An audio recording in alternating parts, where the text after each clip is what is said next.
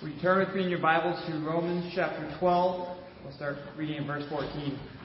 And thank you, men and women, for your service to our country. And so fitting for the passage that we're reading of serving our country in those ways and honoring our government.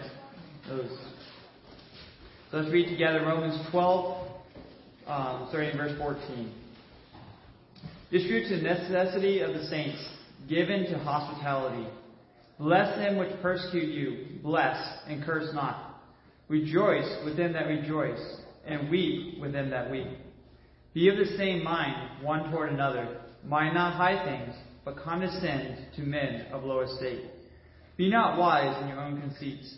Recompense to no man evil for evil. Provide things honest in the sight of all men. If it is possible, as much as lieth in you, live peacefully with all men.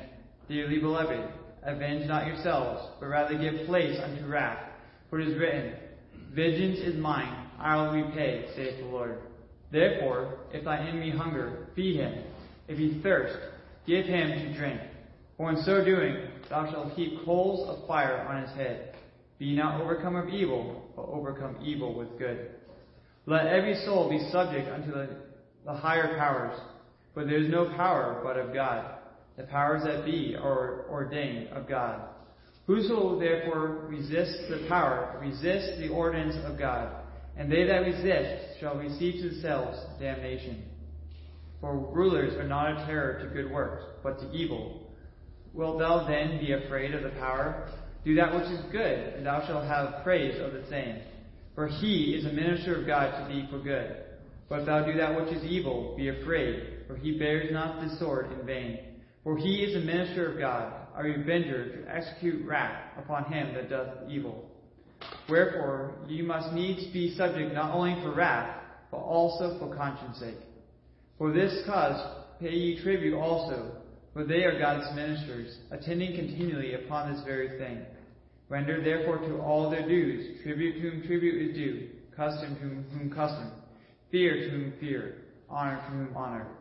Owe no man anything, but to love one another. For he that loves another has fulfilled the law. Let us pray. Dear Father, thank you that you are the one who puts governments in place. And Father, though we look at the way that governments act and conduct themselves, and Father, we are not always in line with your word, but you still tell us to honor them and respect them. And thank you for their examples in the Bible of people who respected authority, who was not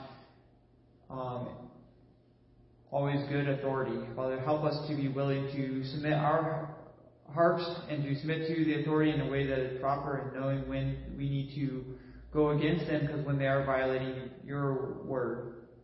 Father, I pray for the salvation of our leaders. I pray for the salvation of Janet Mills, and that she will come to know you and have a softening of her heart toward you. I pray for President Biden and for Vice President Harris, that they will come to know you as well, and that there will be a changed heart towards them, that they will be a humbling of themselves before you. I pray for our Congress. Thank you, Father, for the ones that are in Congress who that do know you and are seeking to be a voice for truth and for you. I pray that you will raise up more Wilberforces, Father, they'll stand up for what is right. They'll have a passion for your word, and they'll stand upon truth and fight for that and in the right ways. Father, I pray too for our local churches, and particularly for Solid Rock Church and for Pastor Self, that he will be drawing close to you, that he'll be strengthened with might and inner man, that he will lead his church well, and that he will that there will be a shining light in our community. And Father, I pray too for the Harrison family as they walk through this challenging time. I pray for the doctor to have skilled hands, that you will put your hedge of protection around Archer. I pray that they will have to know your peace through this time, and that through that they will be a witness to the doctors and other people they come in contact with. And Father, may you use this mightily in their lives to draw them closer to you and to be a light to the people around them there in the hospital and back here. Thank you for them and for what you're doing in and through them. And Father, may we have open ears to hear, to listen to your word, and not just hear the audible sounds, but to be able to understand what your word is speaking to us individually. And Father, may we go and apply that in our lives. And Father, may we be disciple makers who will go and make more disciples and raise up a generation of people who walk after you. Thank you, Father, for what you're doing and how you can do exceedingly abundantly above all that we could ever ask or think. In your name we pray. Amen.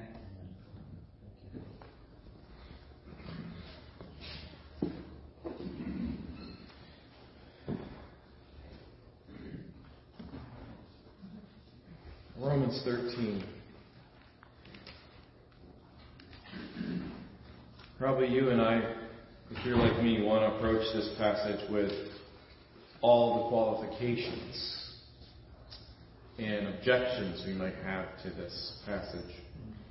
But I want to ask you this morning, as we look into the Word, as this text is meant to impact us today and not just the original audience, what could happen if we ignore this passage?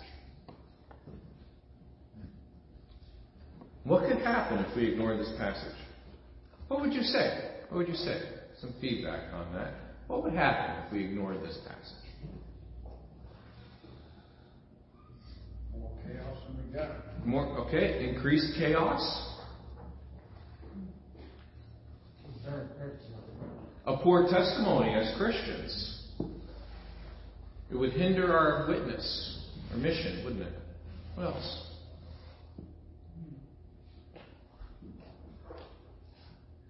How many of you, this is your favorite passage in Scripture?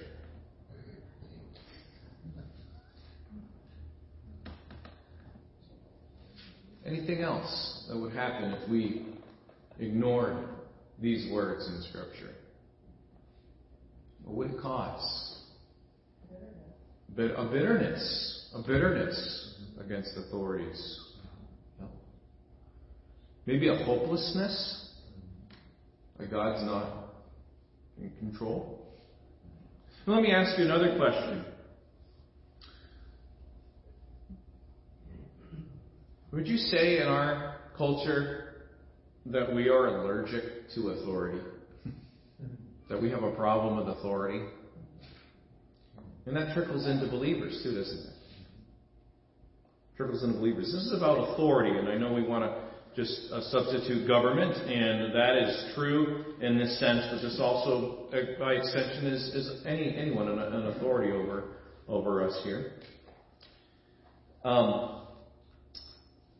He's begun chapter 12 with the truth that we are to present ourselves as living sacrifices. So there's a surrender already. There's a submission already, but under the mercies of God. And then after that, he has described a living sacrifice life that loves God by loving our neighbors. And he's kind of increased it. Our own church, and then those who we have friction with in the church, and then our enemies even outside of the church, and now our public stance here as believers. There's a good possibility that he's specifically referring to some situations in the early church there where Jewish believers who know the law, know the Torah, in Romans chapter 14 and 15 we find out they can tend to sit in judgment on those who might be the strong Christian community in Rome. And maybe, according to this passage, be tempted to resist taxes that needed to be paid to Rome. Israel had a strong zealot thread that ran through them. In fact, even one of Jesus' disciples was known as a zealot. A zealot, who was that? It was a revolutionary trying to overthrow the Roman government. Simon, the zealot. Claudius had already kicked the Jews out of Rome. And then he allowed them to return. So there might have been that chip on their shoulder. And Claudius also had some severe taxation laws that were coming into effect. And so the week here, the Jewish believers returning to Rome, and they find themselves not only having been displaced, but now the added problem of increased taxation here. And they probably weren't turning to physical violence or revolution or armed rebellion, but probably resisting something like taxes. And God writes these words here, all framed in this section in 12, and He's going to pick up on verses 8 through 11 again, on proper love for neighbor. And so what we see here in these verses right off the bat is, number one, God has set up our authorities. God has set up our authorities. He says, let every soul, every person, be subject, be in submission to the higher powers, for there is no power but of God. The powers that be are ordained of God. Whosoever therefore resists the power, resists the ordinance of God. And they that resist shall receive to themselves damnation. Now, I want you to understand, Paul isn't writing this passage to try to answer all the questions we have in our current setting. But he's trying to get a point across. And the very first point is this. God sets up our authorities. I was kind of trying to think of some ways to illustrate this, and the best way I could come up with in my little mind was this. Imagine a preschool daycare. And you have the people who are in charge of the preschool daycare and running it, and then you have the inmates. The preschools. The kids there at the daycare. And within that daycare, there's all kinds of levels and stratas here of social influence in that little daycare. And people imposing their wills on other people in this little micro-society there of a preschool daycare. And within the confines and within the boundaries of those who are running the preschool daycare, they can kind of do what they want. But there are limits. There are limits here. And there are limits. God has set up the authorities. He is running this here. But He allows certain freedoms here in certain ways that those authorities run things. And He doesn't put a thumbs up on everything that they do. But we can be assured of this, that God has set up our authorities.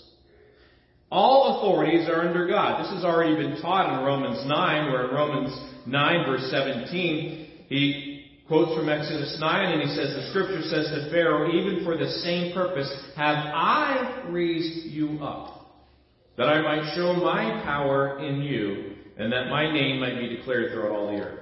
Oh, is Pharaoh a good guy? No. And yet, here the scripture says that God was using that situation, that authority that He raised up, not to say put a thumbs up on the Pharaoh, because He judges Pharaoh very harshly for his sin and rebellion against God, but so that His name, God's name, would be lifted high.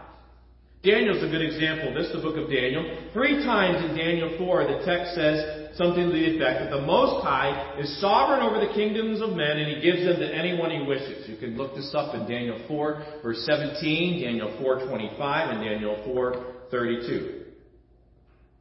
And then when Nebuchadnezzar finally humbles himself, after God humbles him, he responds to that, and he says this about God.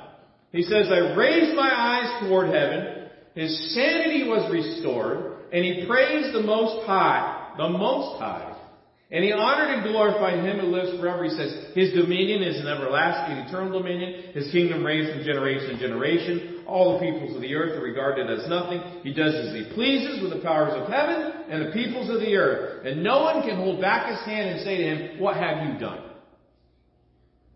And everything He does is right, and all His ways are just. And those who walk in pride He's able to humble. That's at the end of Daniel chapter 4. I'll give you another example. Cyrus, the king of Persia, a pagan. In Isaiah 45:1, God calls that pagan king the Lord's anointed, which is the same word He uses for Messiah. Jesus as the Messiah. And the point is, He's the one I'm setting apart to do something here. The authorities that exist are the ones that God has placed there according to His sovereign plan. Think about that for a minute. Yes, even the ones you didn't vote for or approve of. When Paul's writing this, Nero is on a trajectory that is going to go to just an extreme downward spiral here in corruption. Now, if you didn't believe these verses were true, you know how you would view our world? As pretty hopeless. Pretty hopeless. When your guy didn't get in, that's the end of the world. When your guy got in, that's the best news you can hear, right? Pretty hopeless, though. Pretty limited. And so because God sets up our authorities, and all authorities are under God, then therefore, he says, put ourselves under their role. Let every soul be subject to the higher powers. Don't resist the power. Those that resist it shall receive to themselves damnation, condemnation in verse 2. Here's his point. What do you mean by submission? Well, to submit means this. In your relationship to authorities, it means to recognize your subordinate place in a hierarchy. Recognize your subordinate place in a hierarchy established by God. Is to acknowledge that certain institutions or people have been placed over us and have a right to our respect and our deference. And the reason this is true is not because they are divorced from God. But the reason this is true is because God is supreme. Because He's the pinnacle. It's not just an end to itself. Just submit and obey the authorities just because. No, it's always in relation to God. Because God is supreme. God is the pinnacle. The gospel here undoubtedly declares that Jesus is Lord and Caesar is not. In fact, in Thessalonica, they were under persecution because the accusation was they were saying Jesus is king and Caesar is not. But this statement has to be qualified here. Because Romans 13 makes it very clear that God endorses the establishment of political powers. And Paul is not suggesting divine approval of all that rulers do with their power. Right? Just as you, who might be in a husband-wife relationship, you don't give blanket approval to everything that happens to your spouse, right? Or their choices they make here. We don't honor this shameful behavior of authorities. We honor everyone, but not in every way, is the point. We're going to put ourselves under their role. Why? Because what he says in verse 2, to resist is to resist God, and it is to invite judgment upon yourself. That's a serious thing, isn't it? So that's the first point. The second is this. God sets up our authorities to praise good and punish evil. This is the reason He gives authorities to give a coherence to society, an order to society, and government in particular is to praise good and to punish evil. Look what he says in verse 3. For rulers are not a terror, a motivation of fear to good works, but to the evil. Will you then not be afraid of the power? Do that which is good, and you shall have praise of the same. Here's what he's saying. I want you to flip over to 1 Peter 2 to see how Peter phrases this idea. 1 Peter 2 and verse 13 and 14. Let me just encourage you too, if you have a paper Bible, it's very helpful to see the pages on a paper Bible. There's just something different about a paper Bible. I know God's Word is God's Word on a screen as much as it is in a paper Bible. When you're able to flip through a paper Bible, you're able to see all the other verses in the context and the book. And I think it's a good habit to actually bring a physical Bible here. In 1 Peter chapter 2, 13 and 14, he has said this in verse 12, having your manner of life with a sense of integrity among unbelievers, so that while they might accuse you of bad, they may, by your good works, not have very much clout in what they're saying, because your life outweighs what they're saying. And he says this in verse 13, submit yourselves to every ordinance or institution of man for the Lord's sake, whether it be to the king as supreme, or to governors as to them that are sent by him for the punishment of evildoers, and for the praise of them that do well. That's right what he said in Romans 13, isn't it? That the purpose of government is to praise good and to punish evil. That's the purpose of government. That's what he says here in 2:13 and 14. And flip over to chapter 4, verse 15 and 16. But let none of you, 4:15, but let none of you suffer as a murderer, or as a thief, or as an evildoer, as a busybody in other men's matters. Don't let that be said of you or happen. But verse 16, yet if any man suffer as a Christian. It's one of the very first times that word Christians used in the Bible, which means that the title of little Christ had become a common occurrence by now. If any of you suffer as a representative of Christ, a little Christ, let him not be ashamed, but let him glorify God on this behalf. God has set up our authorities to praise good and punish evil. So we are then to do what is good. Do what is good. Now we hear that and say, okay, I'm supposed to do what's good. Whatever that means. But here's what that meant in that context. In that Roman context here, someone who did good and was recognized by the community of good was called a benefactor. They were benefactors to society. So if they had means, they might do something for the city or do something for the town. They might do something to help with the road situation. They might do something to help with the education system. They were trying to make their society better. And so the government would see that and they would recognize that and they would give them an honor. An honor in front of the city here. They were benefactors. You would say they're patrons. And they would give gifts to others that was good for the common good works that benefited the city. And what Paul's saying here as Christians, as believers, is this: we of all people should be benefactors. Because our authority isn't just the city and the public recognition, but it's God who's put us in these places, in these cities, and our praise comes from God ultimately. So our praise is ultimately not from man, but from God, and we should do works that are public good, that are good. This is expected here in our relationship as citizens.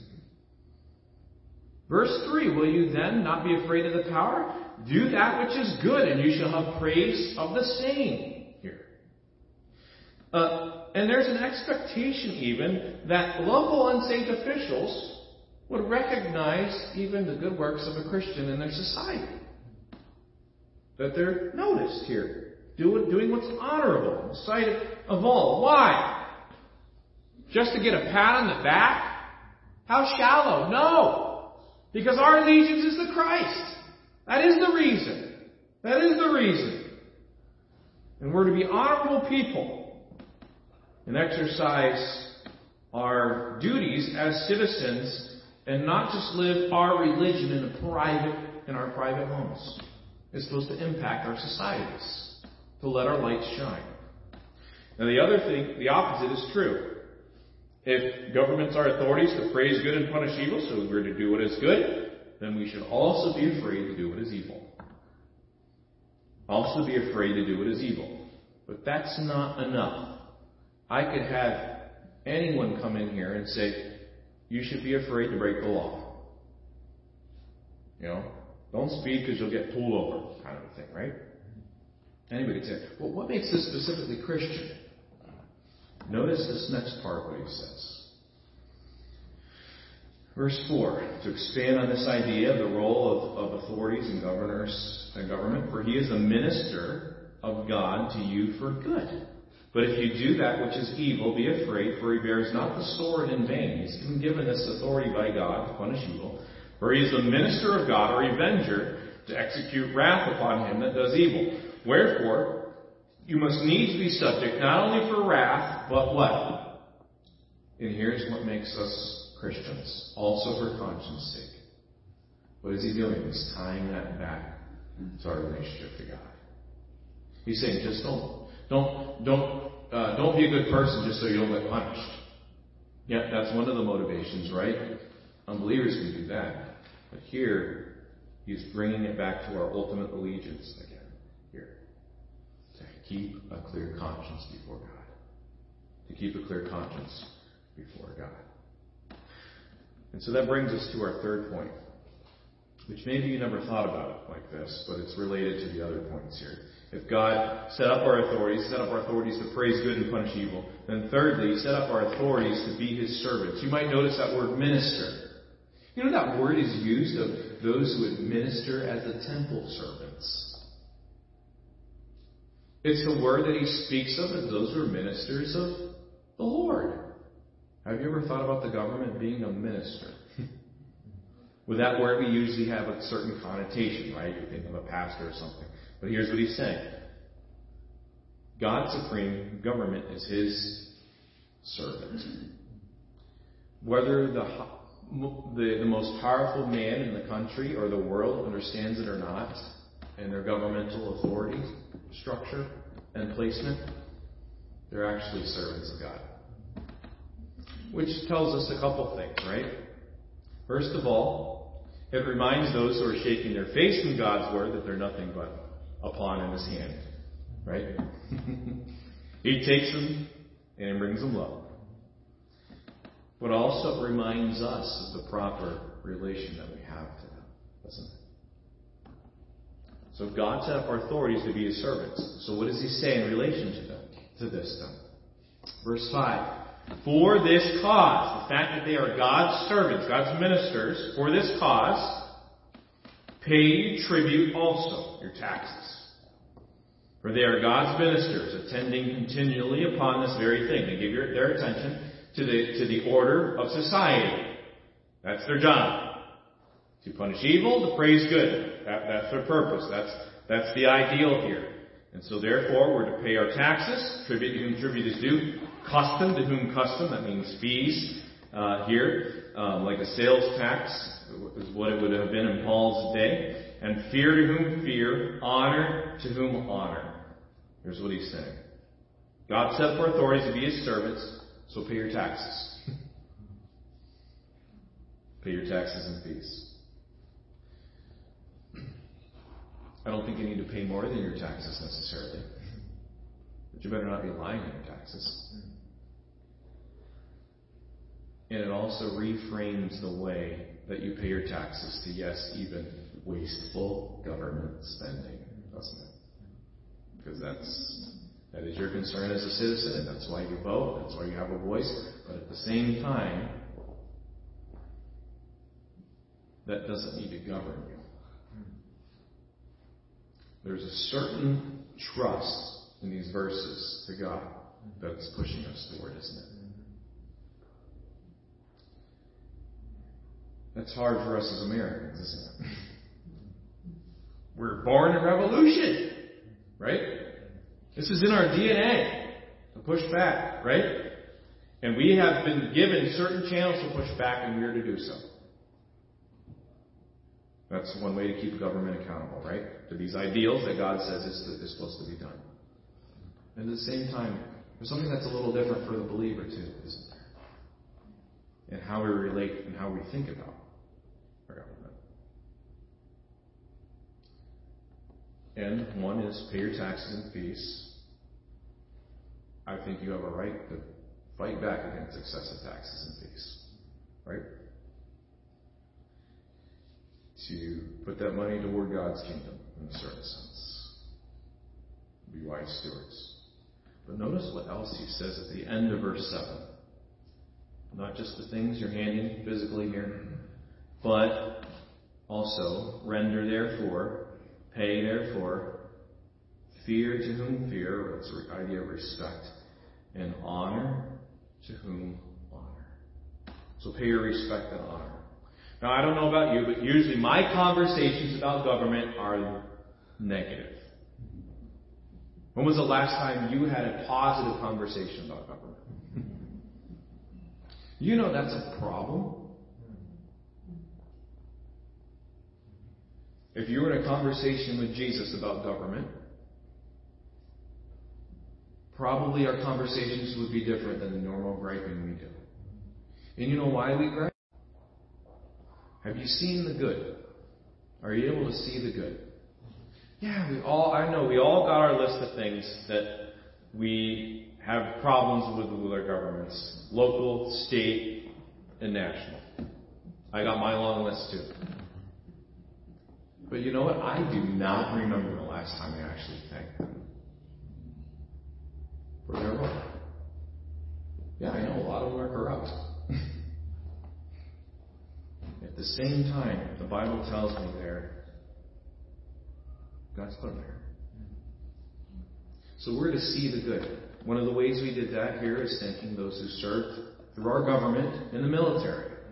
That's one way, right? So it's to give us an attitude of thankfulness and honor. See the good. Be thankful. Be thankful for the general order that we have in our country that we do take for granted. And now, what's the balance here, right? Well, this is what Paul said. Do you know that every text in Scripture is out of balance? And then other scriptures help balance it. They're making a point, right? They don't give everything in every single text here. They're getting a point across here. And Paul's point is, this needs to be the thing that's to use his word here, governing you. A submission, putting yourself in that. Is there a balance? What do you do here? Well, here's what I want you to understand. When I explained submission, we explained it as putting ourselves, recognize our subordinate place in a hierarchy established by God. And these authorities have the right to our respect and deference. But it's only because God is the pinnacle, the supreme one. And he's not saying divine approval of all that rulers do with power, and not honoring the shameful behavior of authorities and corruption. And we honor everyone, but not in every way, because absolute obedience is not required to honor these secondary authorities. Okay? If authorities order people to dishonor God, then we are not obliged to obey. Why? Because who's behind these authorities? The pinnacle of authority. And they are demanding greater honor that is owed to them, and we cannot give that. At the same time, we're to be respectful citizens, aren't we? I think of Jeremiah 29.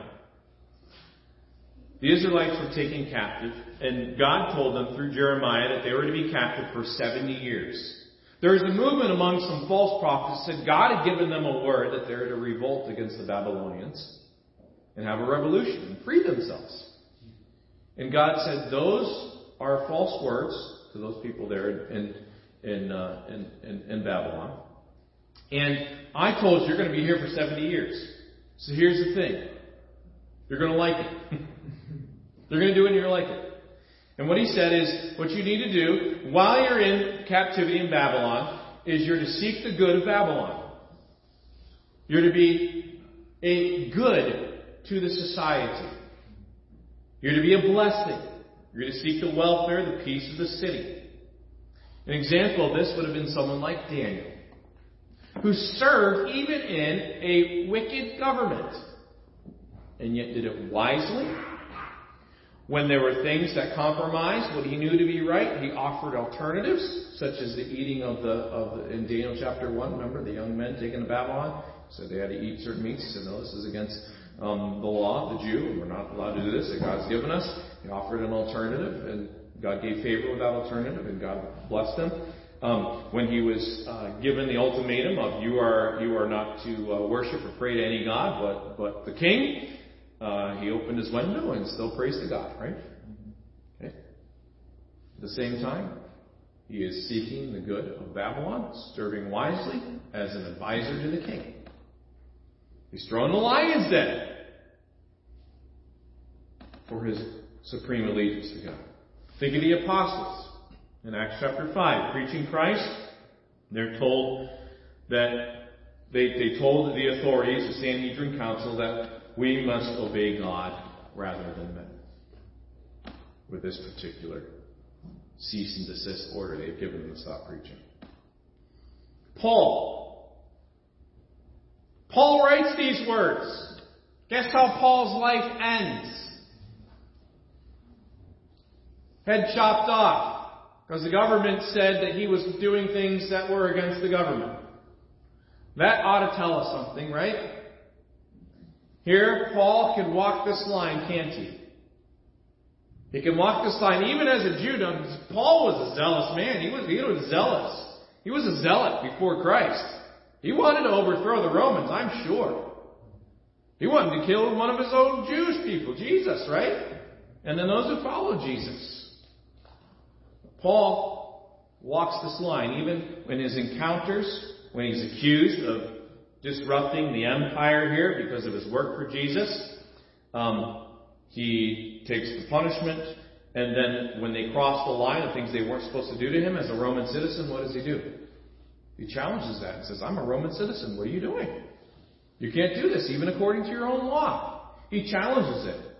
And when he appears before the governmental authorities like Felix and the others, he's giving them a defense of his ministry. He's saying, look, I'm obeying the laws of the land. I'm doing what is right. My conscience is clear. And I want you guys to come to Christ too. That's what he says. And he appeals to due process. When the authorities said, all right, well, we'll dismiss this charge to a certain extent, Paul says, no, I'm going to go all the way to Caesar. I'm going to go to Rome, which was his right as a Roman citizen. He could do that.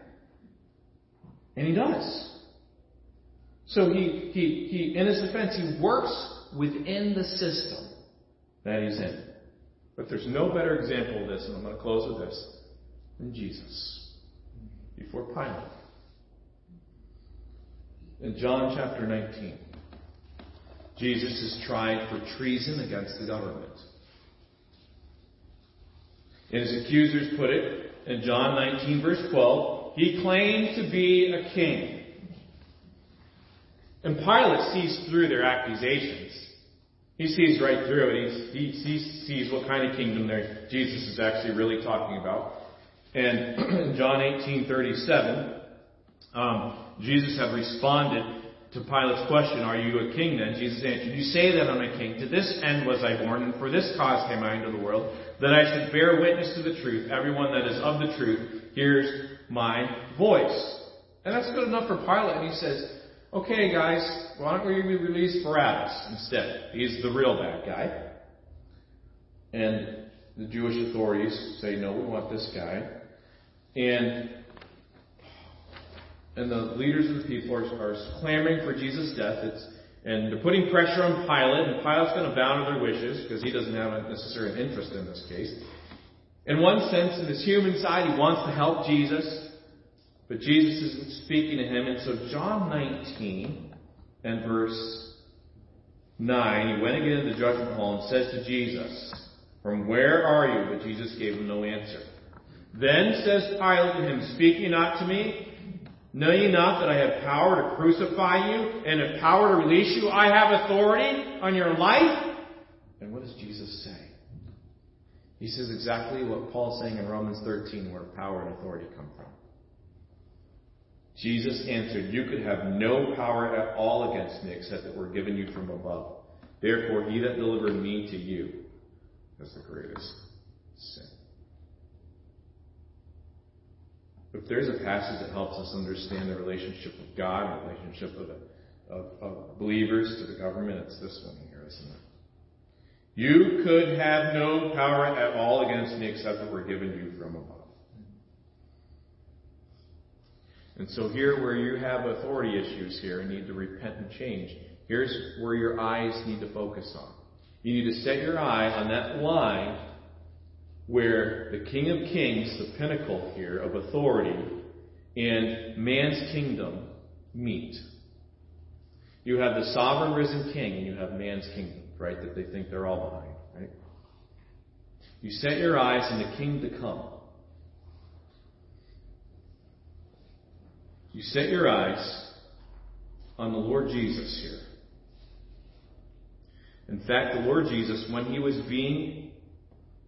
put on trial, when he was being persecuted, when he was suffering, 1 Peter tells us this at the end of chapter 2, he trusts his soul in the one who can hold it, his Father.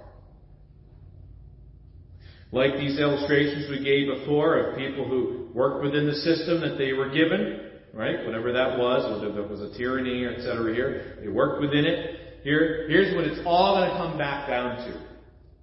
Honor God above all else, even human institutions. Submit to authority since it's placed there by God. And here's what you got to figure out. Individual conscience. When it is not possible to do both, to honor God above all else, even human institutions, and submit to authority since it's placed there by God, when it's not possible to do both, then expect to suffer for honoring God over human authority.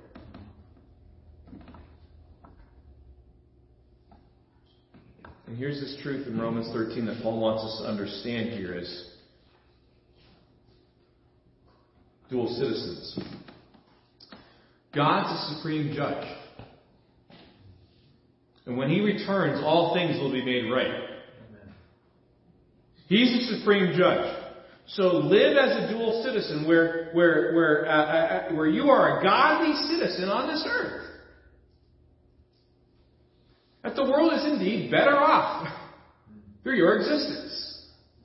Because you're surrendered to the Lord. You're making an impact. You're representing, you're letting your light shine.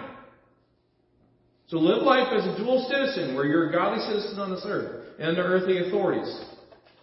And your heavenly citizenship outranks your earthly one. That's the balance He's calling us to here. Let's pray.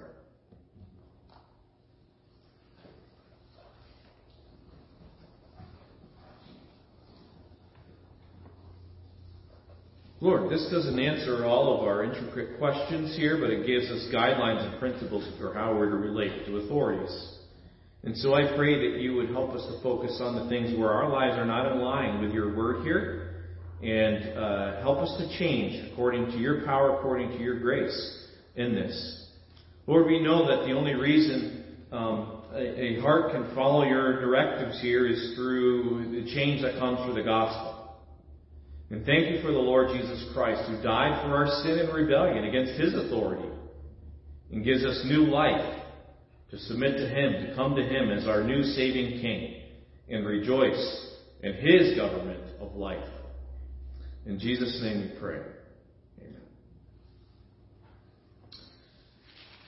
This time we're going to sing and respond in our hearts to the Lord and in His Word, and then we're going to take part in the Lord's Supper here together. So let's sing as well.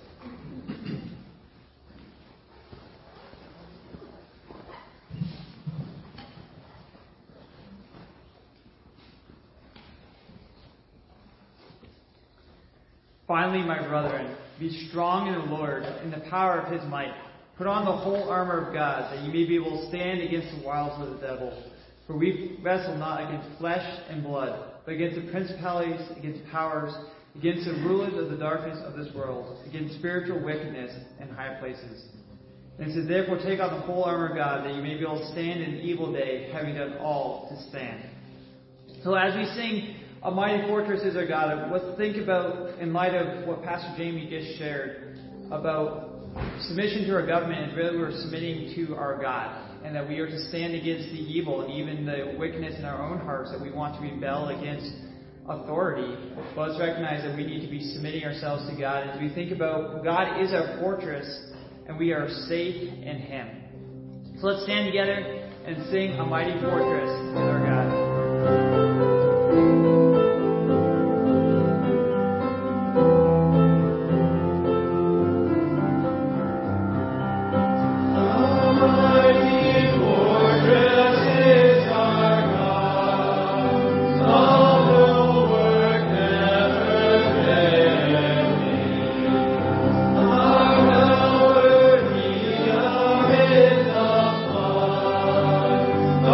Lord.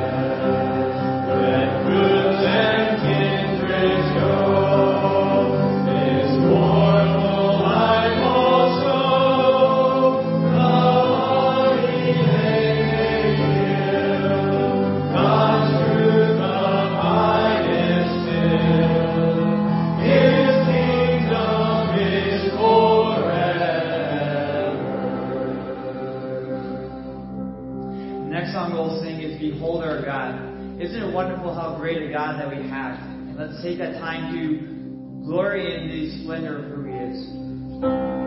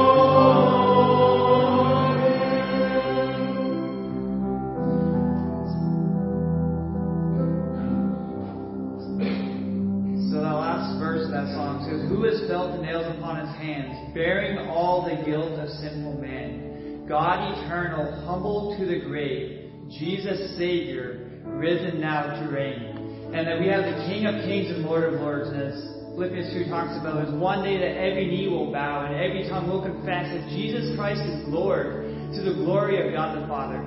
So as we think about that, as we go into the next song of All Hail the Power of Jesus' Name, let's sing now and declaring that He is the King of Kings and Lord of Lords. And let's raise together our voices together in declaration of that. Amen.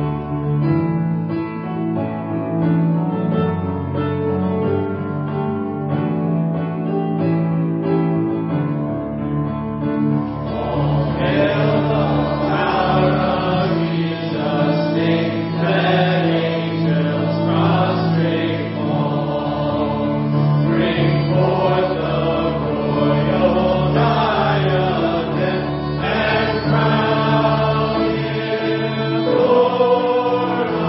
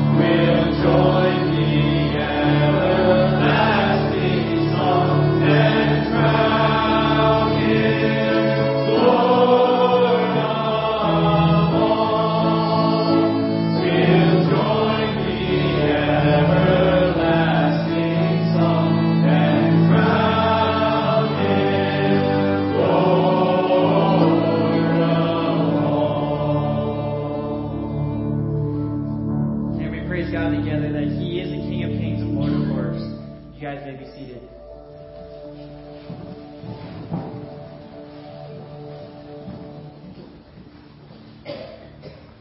Thanks, guys. Thank you, Ethan, for leading us to the Lord and pointing to the Lord here this morning.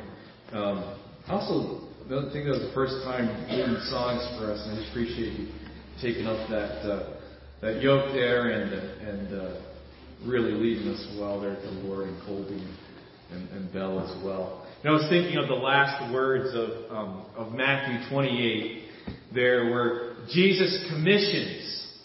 And here really is the answer, right? This is the razor edge here. Jesus has given us authority to make disciples.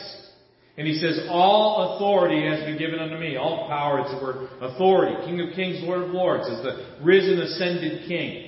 Because he's been crucified and vindicated as the righteous one, and his work is finished and is complete. Now therefore go and make disciples of all nations, baptizing them in the name of the Father and the Son and the Holy Spirit, teaching them to obey or observe everything that I've commanded you. So there's our commission. There's our task here. That cannot waver. That is owed to the supreme God, the supreme King of kings and Lord of lords. There's our mission. There's our task. At the same time, we work within the governments that we've been given. Right? But this task does not change, because it has been given by this one who has supreme authority, who has been set down at the right hand of the throne of God. That's where we're seated. And that's why we can then submit to that, because that is such a small thing compared to the submission to the King of Kings, isn't it? So if you haven't yet, go ahead.